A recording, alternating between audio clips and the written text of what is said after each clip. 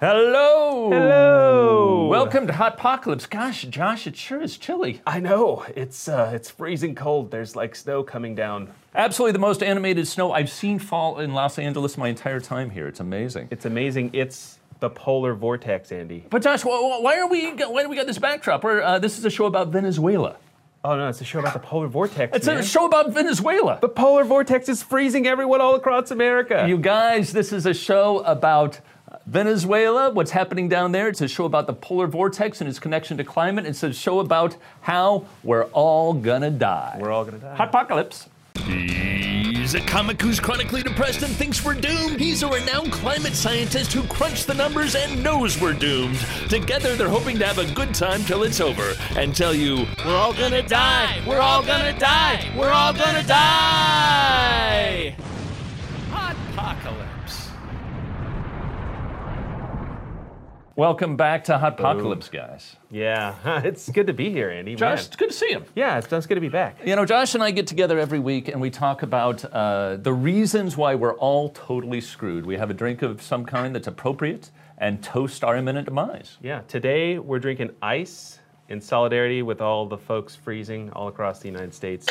Cheers, Andy. Indeed, indeed. You know, Josh, I'm not a climate scientist like yourself, and I got no fancy degrees or job with NASA or my own satellites, but I believe that ice is technically frozen water. It is totally frozen water. It's hard to drink, and this is what happens to water when it gets too cold. It sure does. It sure does. And you know, I guess my feeling is like this polar vortex. It's indicative of a larger issue. Is that correct? It is. You know, the polar vortex is the name for the thing that goes around the top of the Earth, the winds that circle the top of the Earth, and whenever they get weak, then the winds kind of veer around like a drunken sailor, and they bring huge amounts of cold air down from the north and warm air up. Please refer to it as a drunken comic from now on, because that is the standard by which I'm used to being judged. My bad. And that's a great teaser, because we're going to kind of dig into the science of that, which you know very well. And but before we get to that, there's a huge, massive crisis going on in one of our near neighbors, Venezuela. Now, Josh, you're not an expert on Venezuela. I don't know anything about Venezuela. I know literally jack squat about any place that's outside of the U.S. borders. So we brought in a very brilliant expert who's going to help us understand these things. Yeah, let's talk to Alex.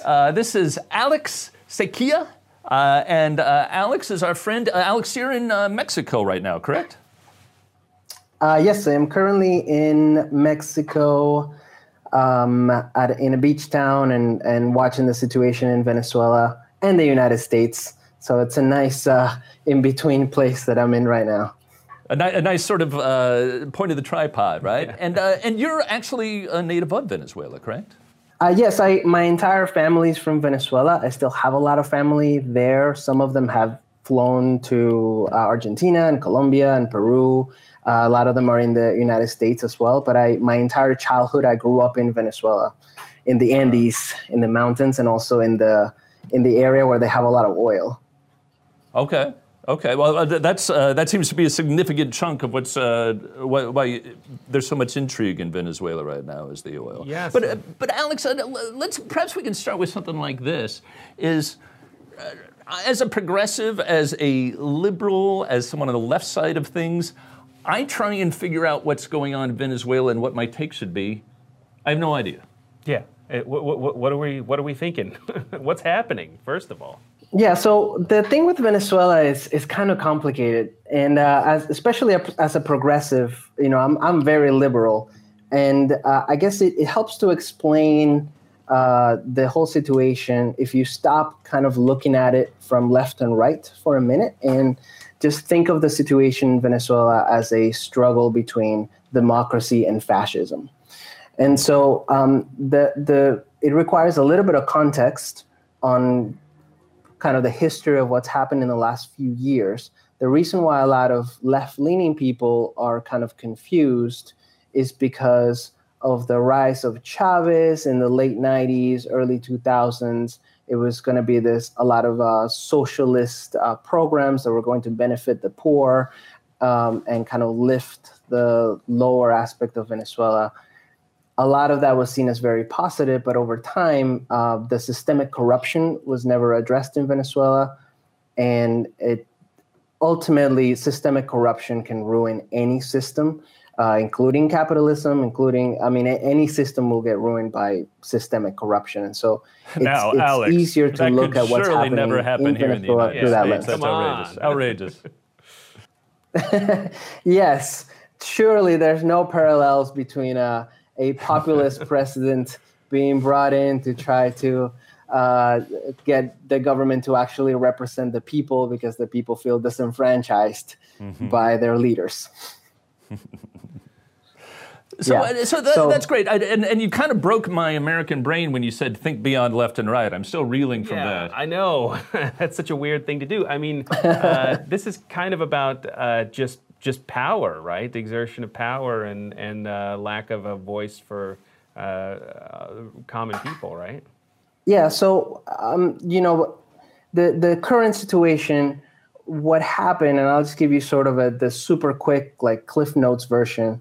In 2012, so about 7 years ago, when Chavez died, he died right after a national election that he won by a very small margin. And it was the smallest margin that he'd ever won an election. So people were already starting to defect from his support.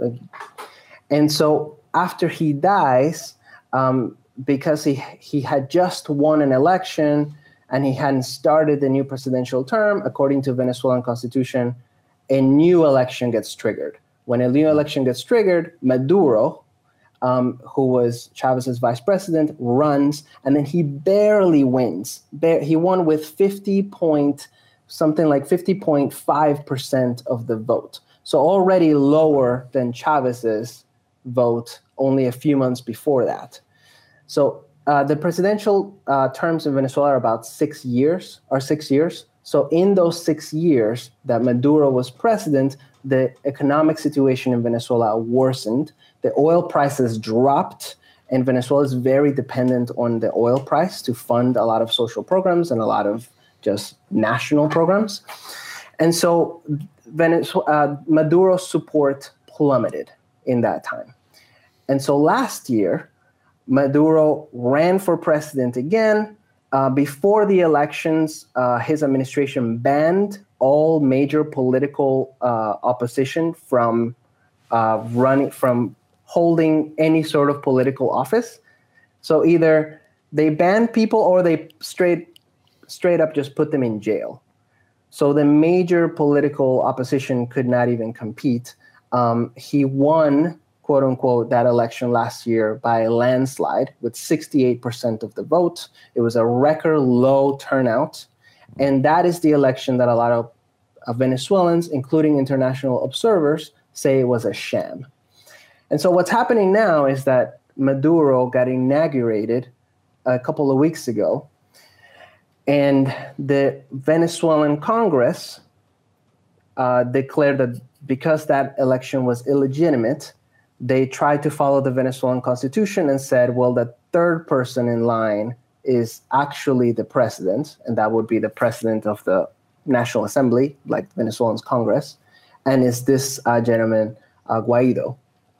And so Guaido got sworn in by the Venezuelan Congress as an interim president, and Guaido said that he would conduct or oversee open and fair elections.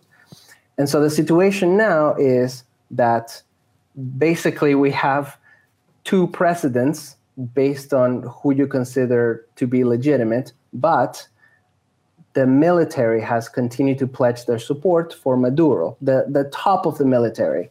There are a lot of reports that say the majority of the military do not support the administration, but the very top leaders still do, and they control most of the resources. And so the situation now is more like a civil war, with one side having all the firepower and the other side representing the large majority of Venezuelans. The latest report that I saw was something over 80% of Venezuelans want Maduro out. So it's a very complicated situation. So if if one were to choose a team that is the side of the people, it sounds like Maduro wouldn't be the team to root for. No, absolutely not. Maduro is mainly concerned with maintaining power, and everything that he has done in the last few years has been for that purpose. That he stripped Congress of all of its power and just created a parallel Congress with hand-picked people to run the country. I mean, and putting up political opponents in jail. I mean, it goes on and on. Like they really are just desperately trying to hold on to power because they know that people are not on their side. Alex, you once again just broke my American brain because I believe the Trump administration has taken a side against Maduro, effectively putting the Trump administration on the right side of history? In this one? Yeah, this is probably the one occasion where I agree with the Trump administration. He's doing the right thing. And to be fair, you know, most of South America has also recognized Guaido as the legitimate president. The EU has also recognized Guaido as the legitimate president. Canada, individual countries around the world have recognized Guaido, and countries that can be considered to be socialist or left-leaning are also recognizing Guaido as the legitimate president because they see that this is basically an authoritarian regime. Maduro's regime honesty, is just trying to maintain power. Pretty easy call for Trump, right? I mean, we don't want to give him too much. Yeah, I mean, yeah, a lot of left-leaning people are saying, "Oh, this is a U.S.-backed coup," but honestly, we know that Trump and his administration can't find a way out of a paper bag. They would not be able to do something like this. If anything, they're just being opportunistic. You know, and so it's just simply they just happen to get it right at this point. Wow. What a fascinating perspective, Alex. And first of all, thank you, because I honestly am learning everything that I know about the situation in Venezuela. I just learned in the last 5 minutes. Yeah. It was amazing. It was amazing. Thank you. And let me ask both Josh and Alex, just to tie it into some of our other themes, is oil, climate, energy, that sort of aspect of where Venezuela fits in, how does that connect to this dynamic? Is oil part of what's going on here? Is climate? Well, yeah, definitely. I mean, of course, Venezuela has the largest proven oil reserves in the world. Oil is very important for the economy there, but it's also kind of at the epicenter of climate change because, you know, in the tropics, that's really where the Earth is already really hot. It's getting hotter. And in the sort of northern part of South America, rainfall is incredibly important. And changes to the patterns of rainfall could have really huge consequences there. Wow. And certainly that might contribute to the flow. There's such an enormous refugee crisis and humanitarian crisis south of the border and across, largely of the American creation.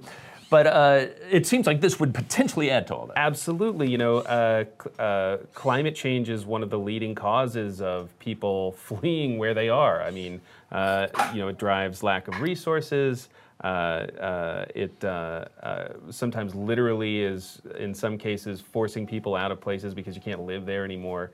And so it's definitely exacerbating the migration of people, you know, and so yeah, people are definitely moving because of climate change. And Alex, you mentioned that some of your relatives have left Venezuela recently. Is that connected to the disruption in the political process down there, or is that just for personal reasons? No, definitely the lack of stability in the country has led a lot of people to leave, seeking better opportunities in neighboring countries.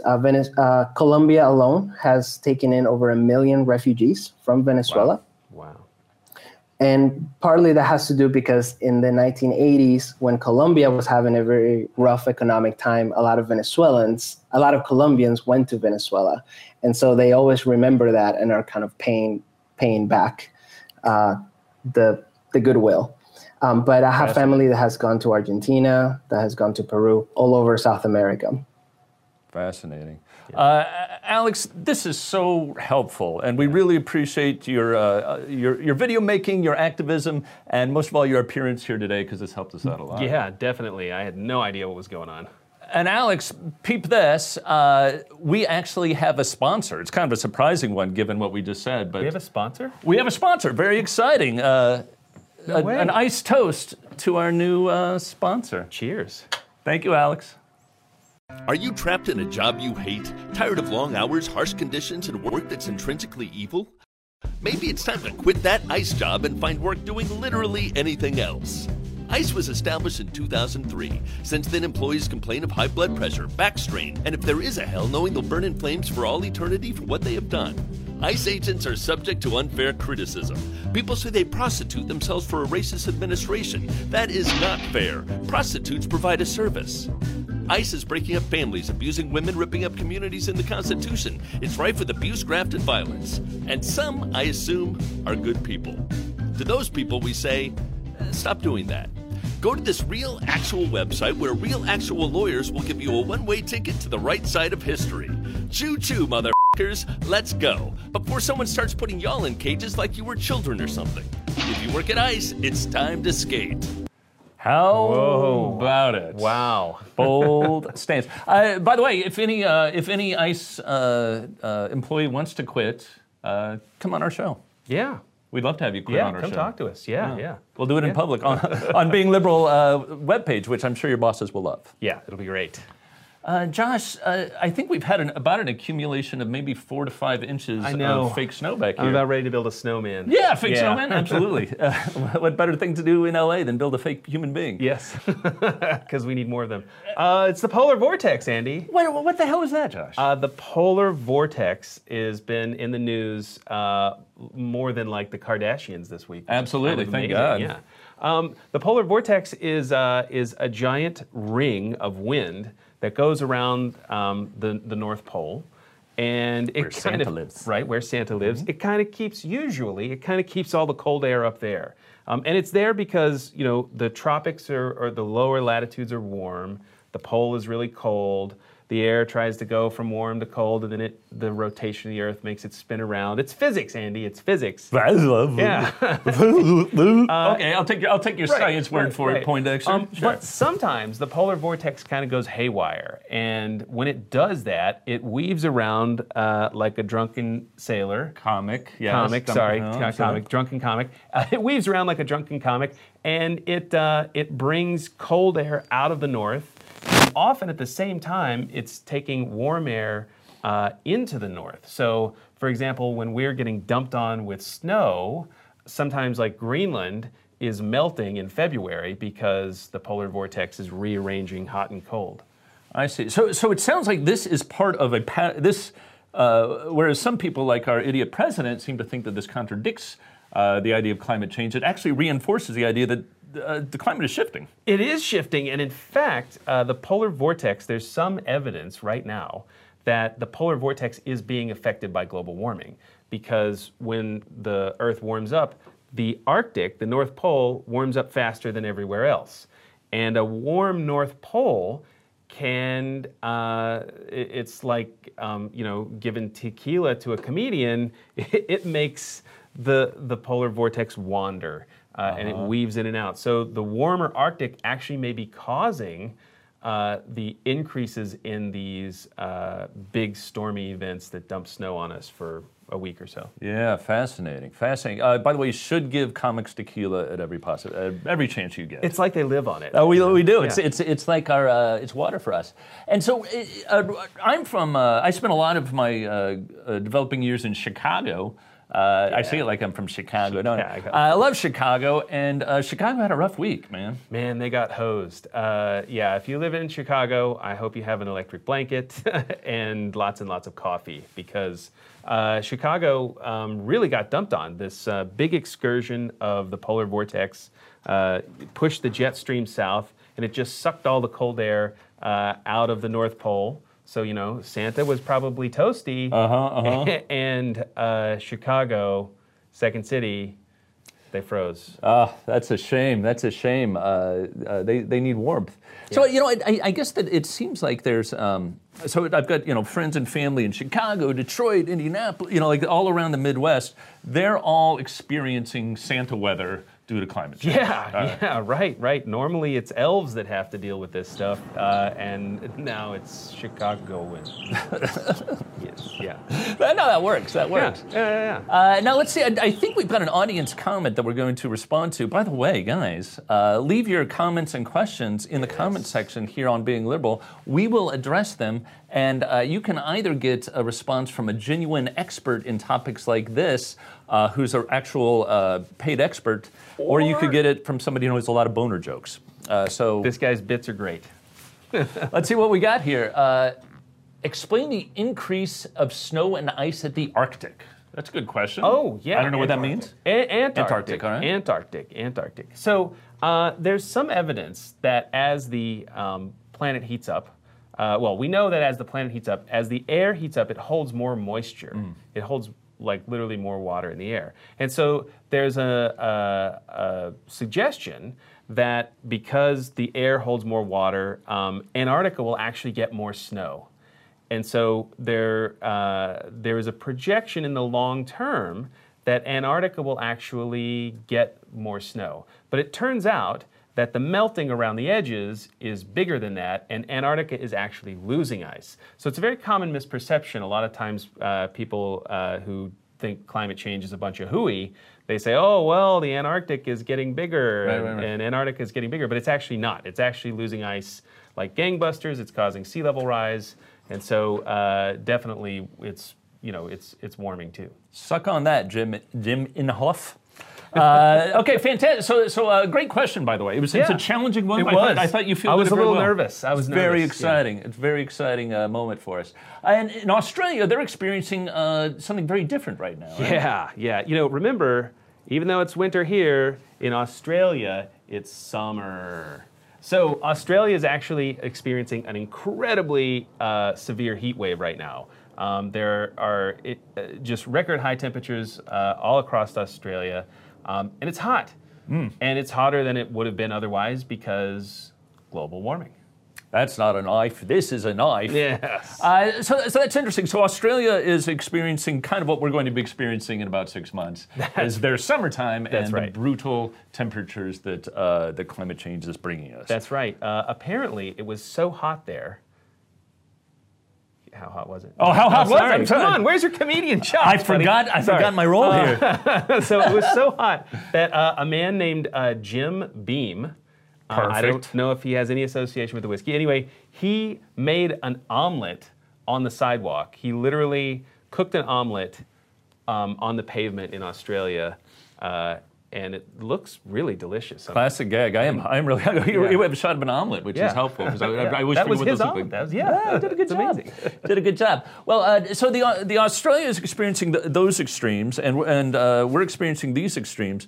And then our POTUS, I'd rather not say his name if I can avoid it. Yeah. Said had a really just brilliant insight. In the White House. The man in the White House. Yeah.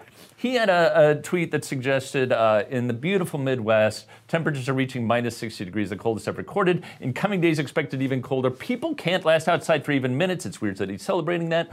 What the hell is going on with global warming? Please come back fast. We need you. Can we break down why that's stupid very quickly? Yeah, because guess what? Global warming's already here. And this winter that's happening in Chicago should really be happening to Santa. It should be at the North Pole. Yeah. And part of the reason it's not could be because of global warming. I mean, we know the Arctic is heating up really fast. The ocean up there sucks up all this heat in the summer. And then it starts to release it back in the winter. And that heat coming out of the ocean might be what's pushing the jet stream down and bringing winter to the middle of America, almost the entire. I mean, like it was a huge event. It was big. Fantastic. Yeah. Well, so in a huge surprise, we can disregard what the president has to say about science, but an actual some of your fellow deep state members, you NASA folks, you NOAA folks. I know you guys are all very deep state. What they had a response to this, correct? Yeah, actually, NOAA put out a great tweet that said winter storms don't prove that global warming isn't happening. And it's great because it links to some research that just happened where NOAA scientists looked at storms over the ocean, and they found that, guess what, when the ocean's hotter, the storms are more severe. So actually, worse storms are a symptom of global warming and not proof that it doesn't exist. First of all, nice clapback from NOAA. Right? It's rare you see that sauciness from a government agency. Definitely. I was excited about that. NOAA? I don't even know. I believe we've got, if we have another comment, were we going to take a look at that real quick, Michael?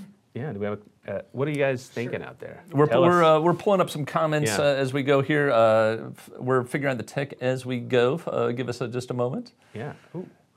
You know, Andy, I was thinking about this whole global warming thing recently, and because, you know, that's my job. That's your thing. That's your whole shtick. All the time. But it's really amazing just how fast things are starting to happen. You know, when I was in grad school some years ago, global warming was like a thing that was, we could measure it, but you couldn't like walk outside and see it. And now it's almost like every week or every month there's a new headline that says, "Look, global warming is here." And it must be weird as somebody who's very immersed in this topic to see this happen, see the things that you knew were going to happen start to happen. Yeah, that must be freaky. In a sense, it's exciting. It's an exciting time to be a scientist because, you know, we're doing this big experiment with the whole planet. So, you know, if you ever wanted to tweak the knobs and go, I wonder what would happen if we added, you know, billions of tons of carbon to the atmosphere, well, we're finding out. So, you know, as a scientist, it's fun, but as a human, it's also a little scary. A little disastrous. So yeah, great time for scientists, terrible time for everybody else.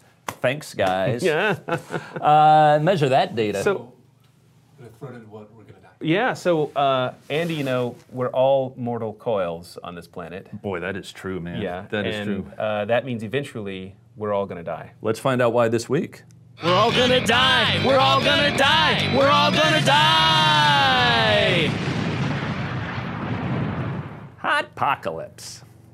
So I love that graphic. That's a fun one, right? So that's our intro for the reasons why we're all screwed this week. We're doomed, people. This is very topical. What's about to happen right now? Ripped from the headlines. Yeah. What's up first, Andy? Let's check it out. What do we have first? We've got some very important stuff about things. Oh, robots. Yeah. Robots now are becoming self-aware on purpose. We're doing this. Right. Creating some self-aware robots. Now, as a scientist, this must be sort of a sticky wicket for you because we're advancing the field of knowledge, which is exciting. Right. But in potentially dangerous ways. I've seen all the Terminator movies, Andy, and The Matrix like 3 times, you know. Yeah, it's a little scary, right? Because... you know, what are these things going to be able to do in the future? This robot arm, they like woke it up, and it didn't know what it was, so it like poked around and did all this stuff for a long time. Same thing my baby daughter did. Yeah, exactly, right? And then eventually it started to figure out that it was a robot arm, and then it started to figure out how it could move, and now they're like training it to move chess pieces. And I hear pretty soon it's going to announce its candidacy for president. Everyone else is running the deal. Why not? Join the fun, you guys. Yeah. I do think it's potentially exciting for people who like. I'm just going to make a hand job joke, but I'm going to wave this one off. Wow. I'm waving this one off. all right. But it is, you know, a lot of my fear on this is based on ignorance. I just don't know that much about AI, so it's fear of ignorance, which one shouldn't operate from. But also people as notable as Bill Gates, Elon Musk, who seem to know what they're talking about on these topics, have warned us that AI is potentially a hazardous technology. Yeah, I mean, you're kind of asking computers and machines to do things for themselves. Yeah. And, you know, it's not necessarily a nefarious thing, like they're going to go, these people, they're not working for me. But you know, in doing you set them to do a task, And if they're singularly focused on that one task, then maybe they don't really care about whatever else they destroy to get it done. It's like my daughter, if I can distract her with like a rattle or something, Yeah, right. she'll let me change her diaper. Yeah. I get it. I know how this works. A lot of poop involved with robots. That's what I have to say. So the second reason we're going to die, Yes. actually, Andy, is because once again, Antarctica's in the news. Again, right? Antarctica is filling up a lot of your time as a climate scientist. It is. It's melting. You know, there's enough ice in Antarctica to raise sea levels by almost 180 feet. What? Yeah, 180 feet. Say it again? Yes, 180 feet. It's a whole lot of ice. And what they found out is that the ice actually, they know that it kind of flows off the land and into the water. It literally sits right in the water. And what they found is that underneath this giant glacier called Thwaites is a cavity. Sort of, a thing eroding away at the bottom side of the ice. And as more and more water gets in there, it can get unstuck and then start just dumping ice. Like my daughter dumping dumps. Exactly, right, just all the time. Okay. Yeah, so it's a little scary. So this, is it Thwaites? Thwaites. This Thwaites section of Antarctica could potentially deteriorate further and potentially even break off, it sounds like. That's right, yeah. I mean, it's a couple feet of sea level rise that are kind of being held up and are tied up in this one glacier and the nearby glaciers. So, if it all decided to melt really quickly, then we could be looking at a couple feet of sea level rise worldwide. In our lifetimes, perhaps even. Jeez Louise. And to your point of things happening so quickly right now with climate and in the future, and I hate to keep bringing my newborn daughter in this. Shout out to my newborn daughter. But it's in her lifetime, this will almost definitely be a huge issue. But possibly in mine if I stop drinking. Yeah. Right. Absolutely. Not gonna happen. What else we got? What's next for us? Measles. Yeah. Measles is making a comeback. This is the reason we're all going to die. Number 3. Measles is making a comeback because of anti-vaxxers. Yeah, that really upsets me, I have to say. I would think this as both a scientist and a nice guy who doesn't like to see human suffering. Yeah, right. I mean, people have all these misconceptions about the vaccines that they cause autism. They don't. Nope. We don't know what causes autism, but we're pretty sure it's not vaccines. And the things that we've made vaccines for are really, really bad. Yeah. You don't want to get the measles. You don't want whooping cough. These are bad things. Polio, smallpox. I mean, these are really, really awful diseases, and they were almost wiped out until suckers. Yeah. Towards that end, we take my daughter and every morning we dump her in a bucket of vaccines. Wow. Yeah, then she just poos everywhere and we set the day. She's going to have quite the life. Yes, she is. We're off to a roaring start. So Andy, I read a headline this week too, Reasons We're All Doomed. Yeah. And it's number 4 we're on. It's number 4. It's number 4. It's sort of a retrospective one because it's actually the reason that Native Americans were doomed. Oh. It turns out that scientists recently found a connection between the Little Ice Age, which was a period where the Earth cooled down for a couple hundred years, starting about 15 or 1600, which coincides with the time that Native Americans in the United States were almost completely wiped out by the arrival of Europeans. Mostly by disease, in fact. So because they weren't vaccinated. They weren't vaccinated, that's exactly right. So 90% of the population of the Americas disappeared in 100 years. So there used to be 60 million people here, which I didn't know. I did not know that. All right, it was a lot. And they were farming and making use of the land, and when they disappeared, all that land started to grow trees and grass again, and it sucked enough carbon dioxide out of the atmosphere to cause the entire planet to cool off, just a tiny bit, but to cool off by a little bit for a couple hundred years. And that affected people's lives all across the globe. Exactly. So actually human beings have been affecting the climate for half a millennium now. Wow.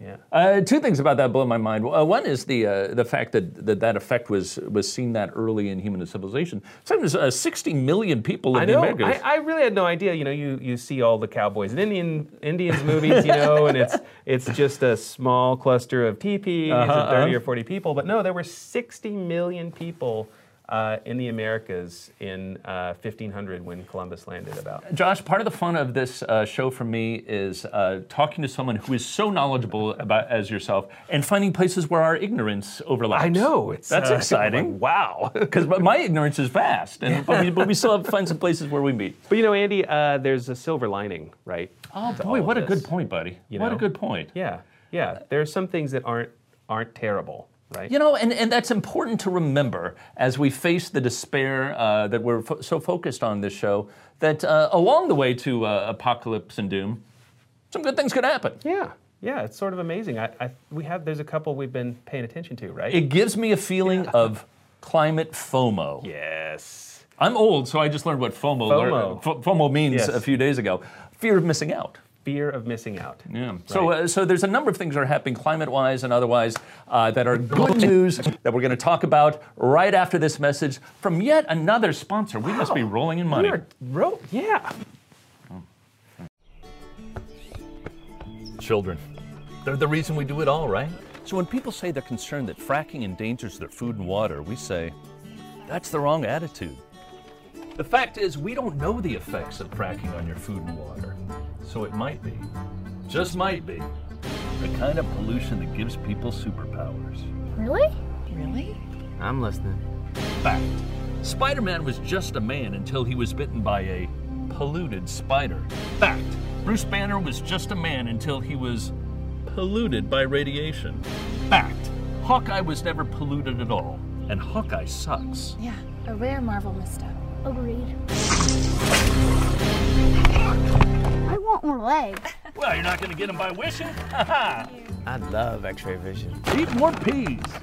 Eating food tainted by fracking. It's literally the only way eating kale will make you grow wings.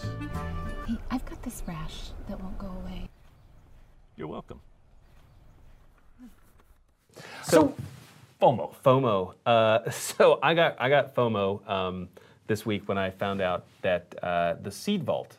Did you know? The seed vault. There's a vault that holds the seeds. Yes. It's in Svalbard, Norway. That's made up. Yeah, I've been to Svalbard. Oh, okay. Yeah. We flew there a couple years ago for the Greenland thing. You do all the cool stuff. I know, it was fun. So they have this little hut sticking out of the side of a mountain that goes down into the earth, way down into the seed vault. They have a giant room down there, and they store seeds from all over the world. So all the important crops that we have in case there's like a global disaster, there's seeds for all those important crops. And I just found out that some of the seeds that they keep are for all kinds of marijuana plants from all over the world. What? Yes. So they're storing some insert your favorite some nice sativas, some nice indicas. Oh, sorry. Yes, nice, sorry. Yeah. I'll help you out. I didn't do all my on homework this week. Oh, I've been doing it for years. Yeah. So they're saving all these weed along with maize, soybeans, corn. Yes, all this stuff. There's like 40,000 different seeds down in the seed vault, but some of the most important. What? That's fascinating. So like.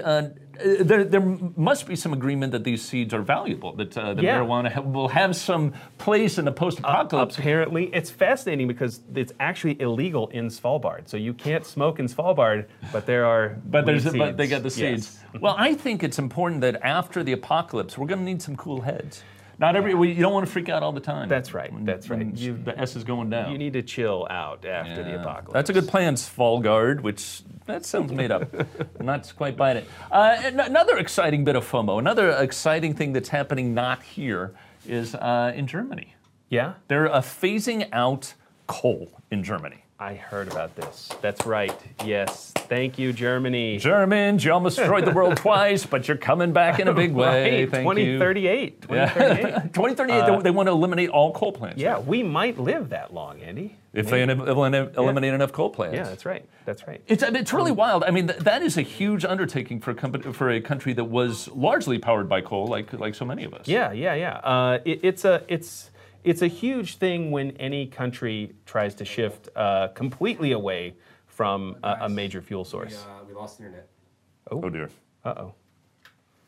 Internet down. Let's just continue. Oh, now we're back on. Oh. I think. We think we were gone for a minute, and now we're back. Technical discoveries. Sorry, guys, we're learning how to do this as we go. Yes. We're building this machine as we fly it. We're trying to make the magic happen. But we were just talking about Germany trying to get off of coal. So Exciting. by 2038, there will apparently be no functioning coal plants in Germany anymore. Das ist schön, Germany. I hoist a mug of Yes. not ale to you. Yes, cheers to that. Yeah, Germans really coming back as a group of people. Well done. So another very exciting thing about that's happening right now, Davos, this big meeting of richy riches that happens every year, where rich people get together and pretend they care about poor people for a little while. Oh, so nice of them. Yeah, so big of you guys. But this is an exciting thing that's being discussed there that should be discussed more widely, is moving to a four-day work week. Wow. That's good. I could use another day of weekend. Heck yeah, I love to party. Yeah, right? And it's also, I think interesting because as robotics and all these things develop, there should be, theoretically, with all this work being done by non-humans, Right. more time for us not to do work. Yeah, right. I mean, especially as the robots get more intelligent, right? Smarter than we are. Yes, pretty Yeah. soon. We should be laying around on the beach. Yeah. But so things like universal basic income, a four-day work week, really starting to turn back to what humanity is here to do rather than just make money. That's very exciting. It's very exciting. That would be, I suppose, imposed on all these riches at Davos who probably didn't want to hear about that. Yeah. I mean, that's, wow. They probably like people working 5 or more days a week. I mean, because, they can be richer that way. Yeah. Definitely. Now here's for our next FOMO. This is sort of an inverse FOMO.